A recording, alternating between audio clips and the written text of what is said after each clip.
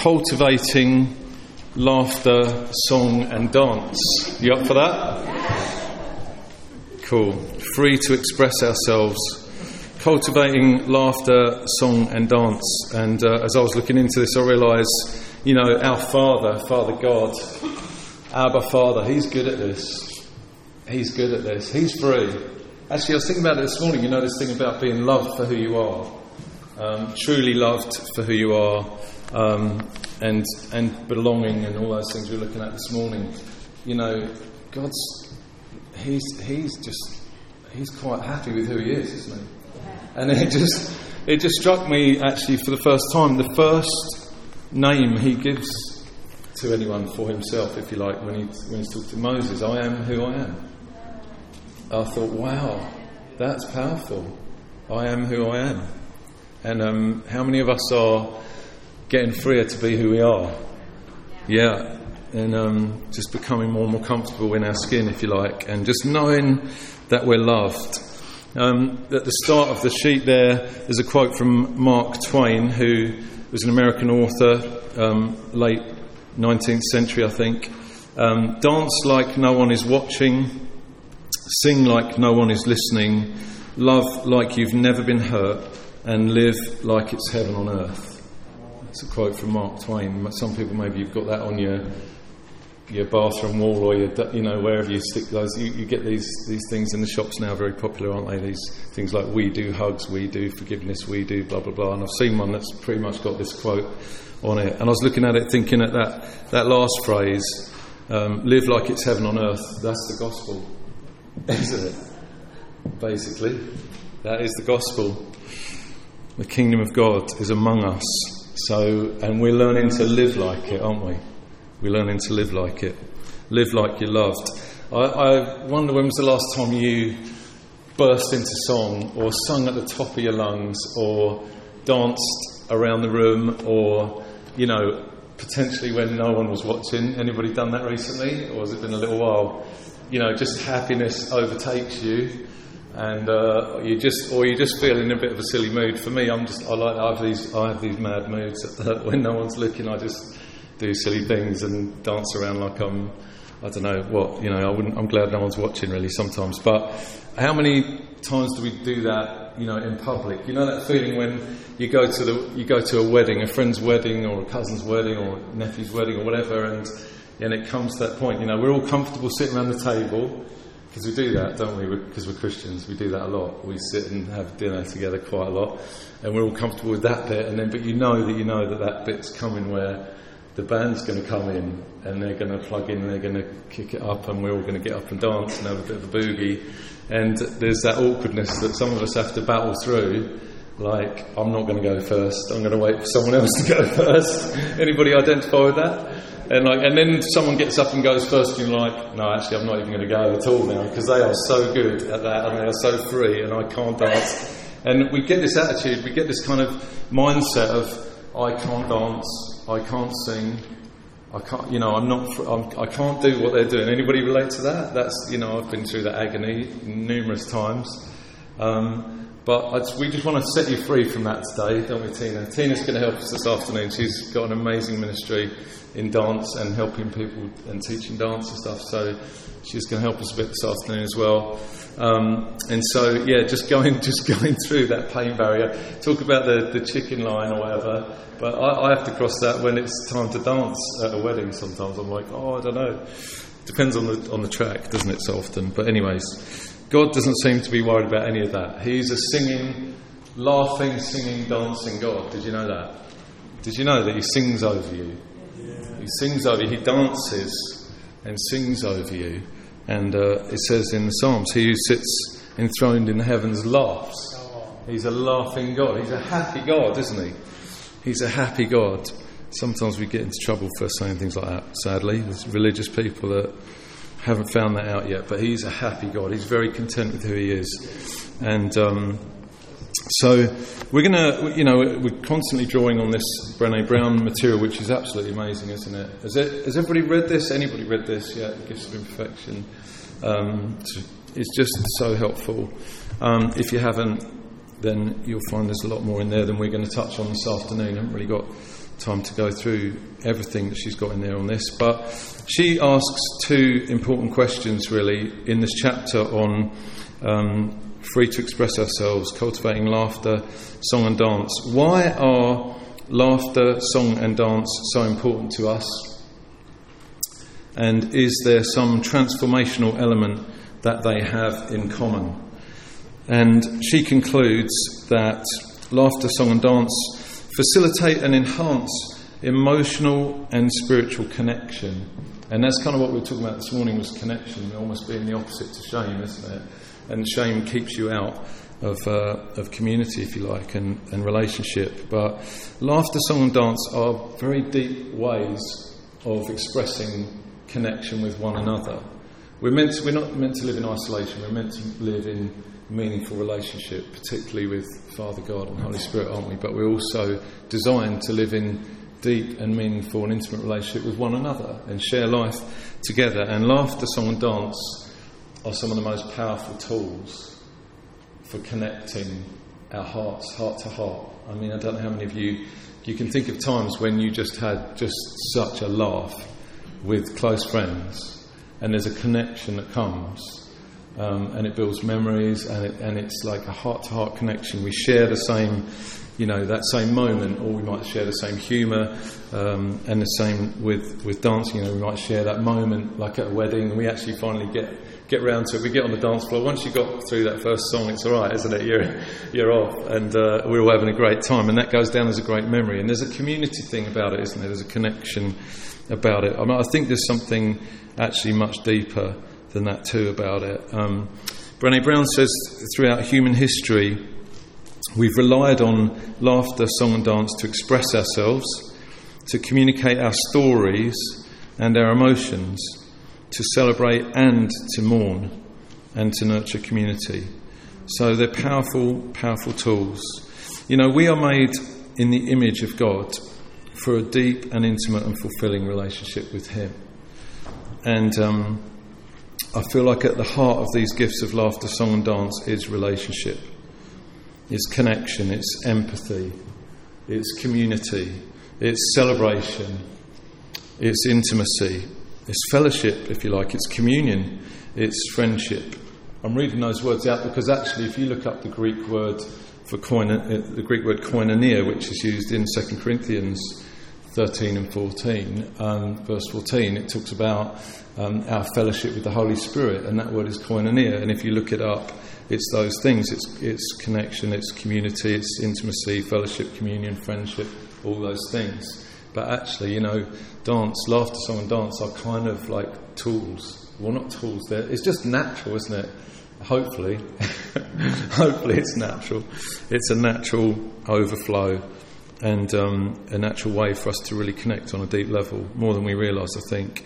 But we're also, I think, aware that it's very good for our health and our well-being.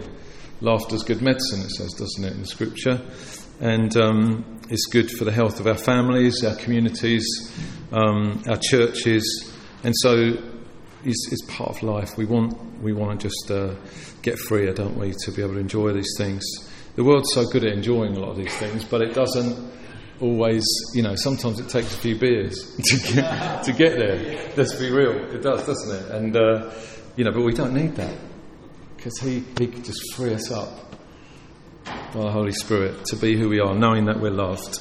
And so this is where I want to just home in on a couple of scriptures that I've really enjoyed digging into in preparation for this. God is a singing, dancing, laughing God. He rejoices over us with singing. He dances and spins with delirious joy over us. He who sits enthroned in the heavens laughs. And it says as well in another place, Jesus was anointed with the oil of joy above his fellow companions. And he was very free to express that joy. So what I want to do just in this first little part of this session is to create a safe place. I feel like that's what I need to do right now, because I know some of you might be sitting there thinking, oh my word, are we going to have to get up in a minute and move or do something scary like that? I just want to create a safe place. And if you're like me, if ever I feel like, especially actually with this, some of the things in this book, I think, wow, this is so deep, this is so profound, this is so wise. But she's not quoting scriptures on every other page of this book. and you're thinking, is that in the Bible? And you go searching for it and you find that it is. And so I just want to do a little bit of homework for you, really, on this one, and just dig into a couple of passages that I found that just really helped me to become a lot more comfortable with just being totally free in this whole area of laughter, song and dance. And one of those is Zephaniah 3:17. We probably know it. You can look it up if you want, but I wouldn't worry too much because I'm going to expand it right now, so you might get a bit lost in my amplified version. This is going to be the Oakley amplified version, which is coming out, I think, sometime next year. Oh yeah, careful what you say, eh? You'll know the scripture. It says, "The Lord your God is in your midst; He's mighty to save, and He will rejoice over you in love." That's in most of the translations. It's not much longer than that. But what I did was I looked up some of the words in that verse that stood out to me. I thought, what is this saying? What is this really saying? And so if you've got a good app on your iPad or on your iPhone, you can do these sort of Greek interlinear or the Hebrew interlinear and check out the words. So here's the amplified version of Zephaniah 3:17. I'll go through the words first and then I'll read you my sort of summarised version. But this blew me away. This is how God delights over you. This is what He thinks. This is how He behaves when He thinks about you. It says He will rejoice, and that word rejoice is a word suz in the Hebrew. It means to delight, to exult, to be glad, to make mirth, and to rejoice greatly over you with joy. So He's excited about you. He's rejoicing over you with great joy. And that word joy, again, I looked it up. I thought, well, okay, let's see what the Hebrew word joy is. What's the root of it? It's the word simkor, which means gladness, happiness, pleasure, exceeding joy, or even festival. So it's like He's having a festival of joy over you. He's absolutely delighted with you. It goes on to say He will rest. Now we've read this translation probably. He will rest, or He'll be quiet in His love in some translations. That word rest, I thought I'm going to look that one up too. And it's really interesting. It comes from a root word.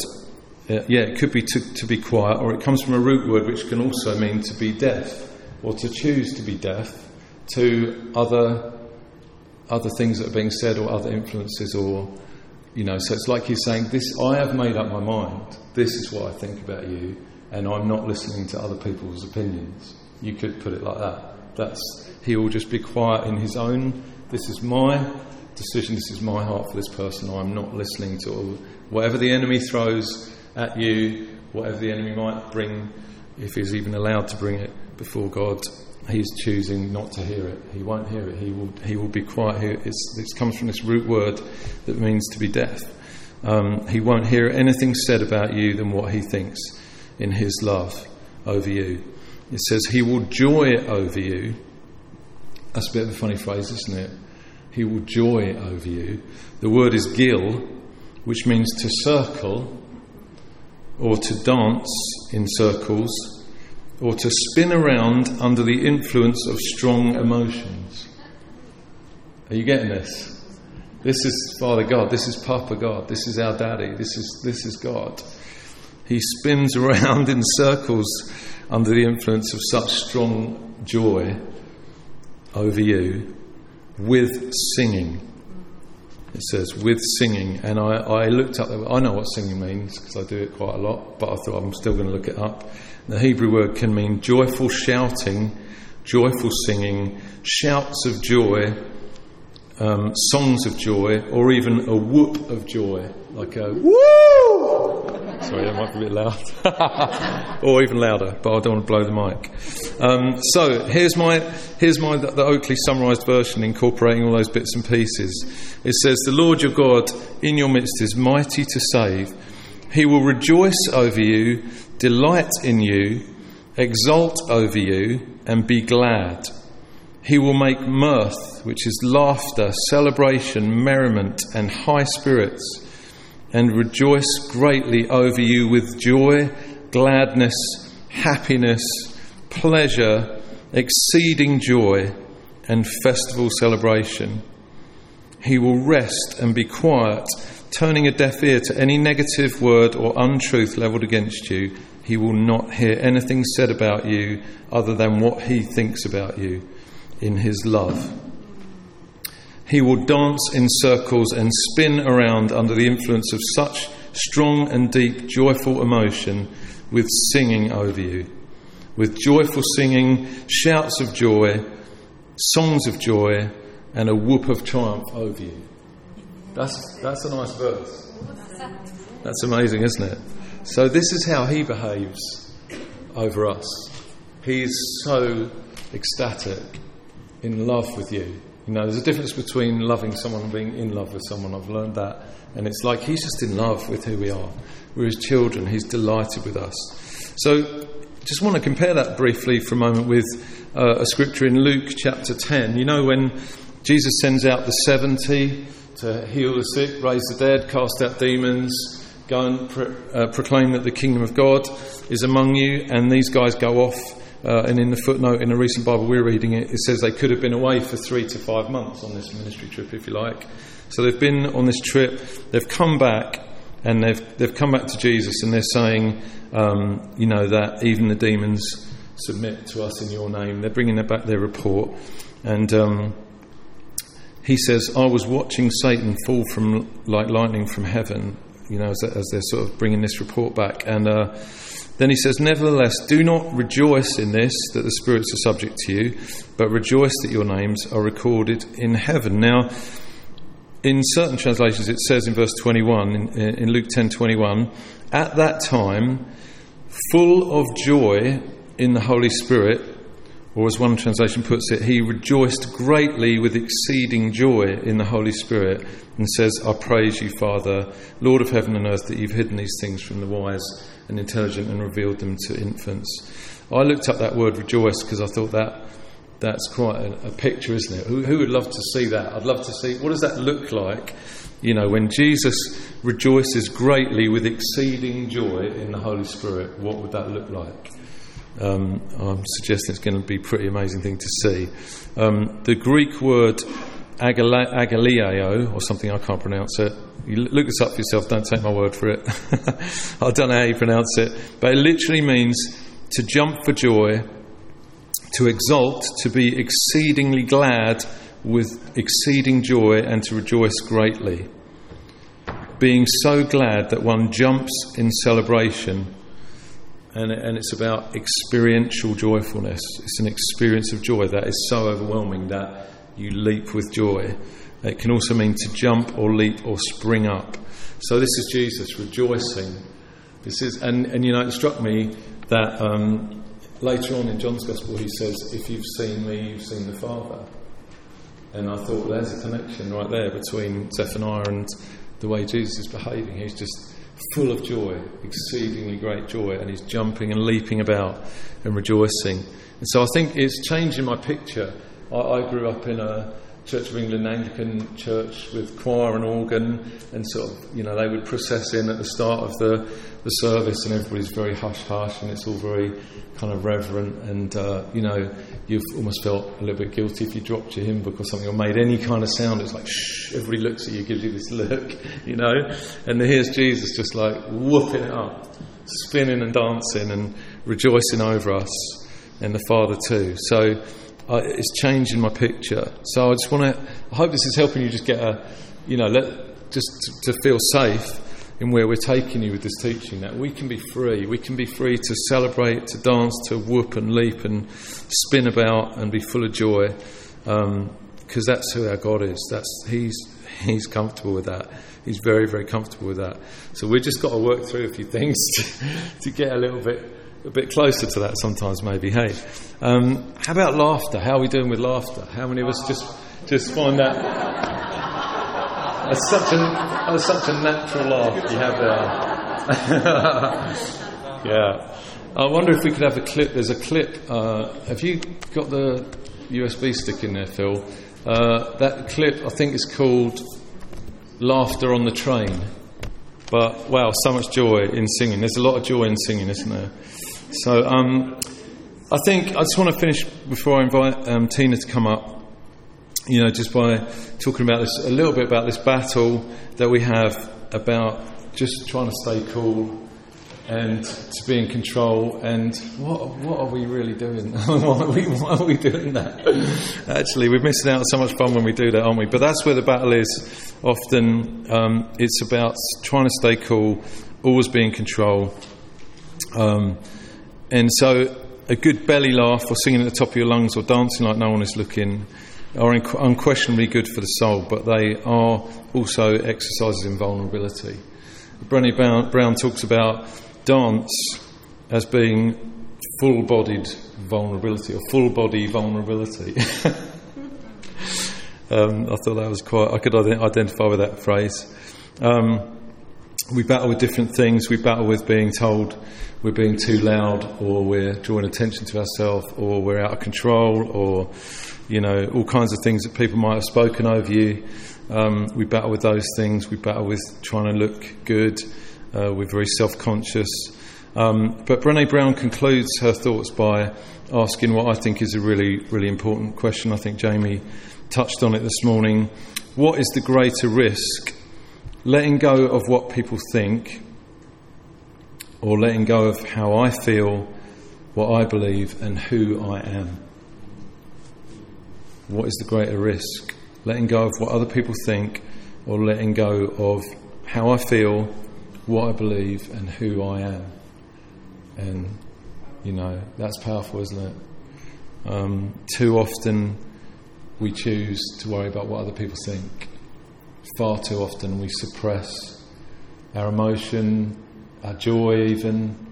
We just, we don't want to draw attention to ourselves, or we don't want others thinking anything of us that we don't want them to think.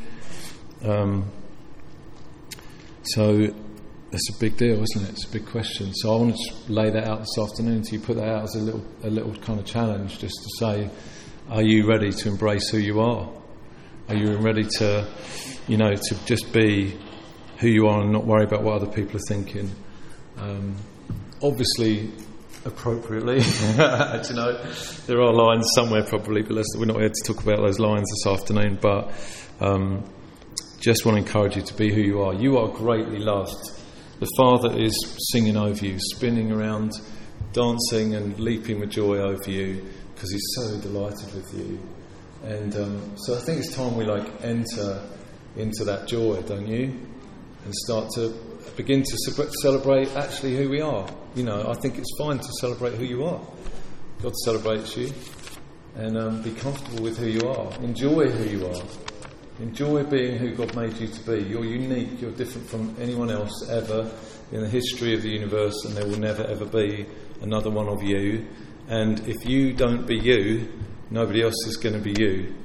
And there's going to be a grief in God's heart that you never get to be. You don't get to be who you are. You've got to be who you are. And we talked about comparison, didn't we, on another session? It's a killer, isn't it? And we've got to stop doing it and just be yourself and learn to just know that He loves you as you are all the time. And we're growing in that, aren't we?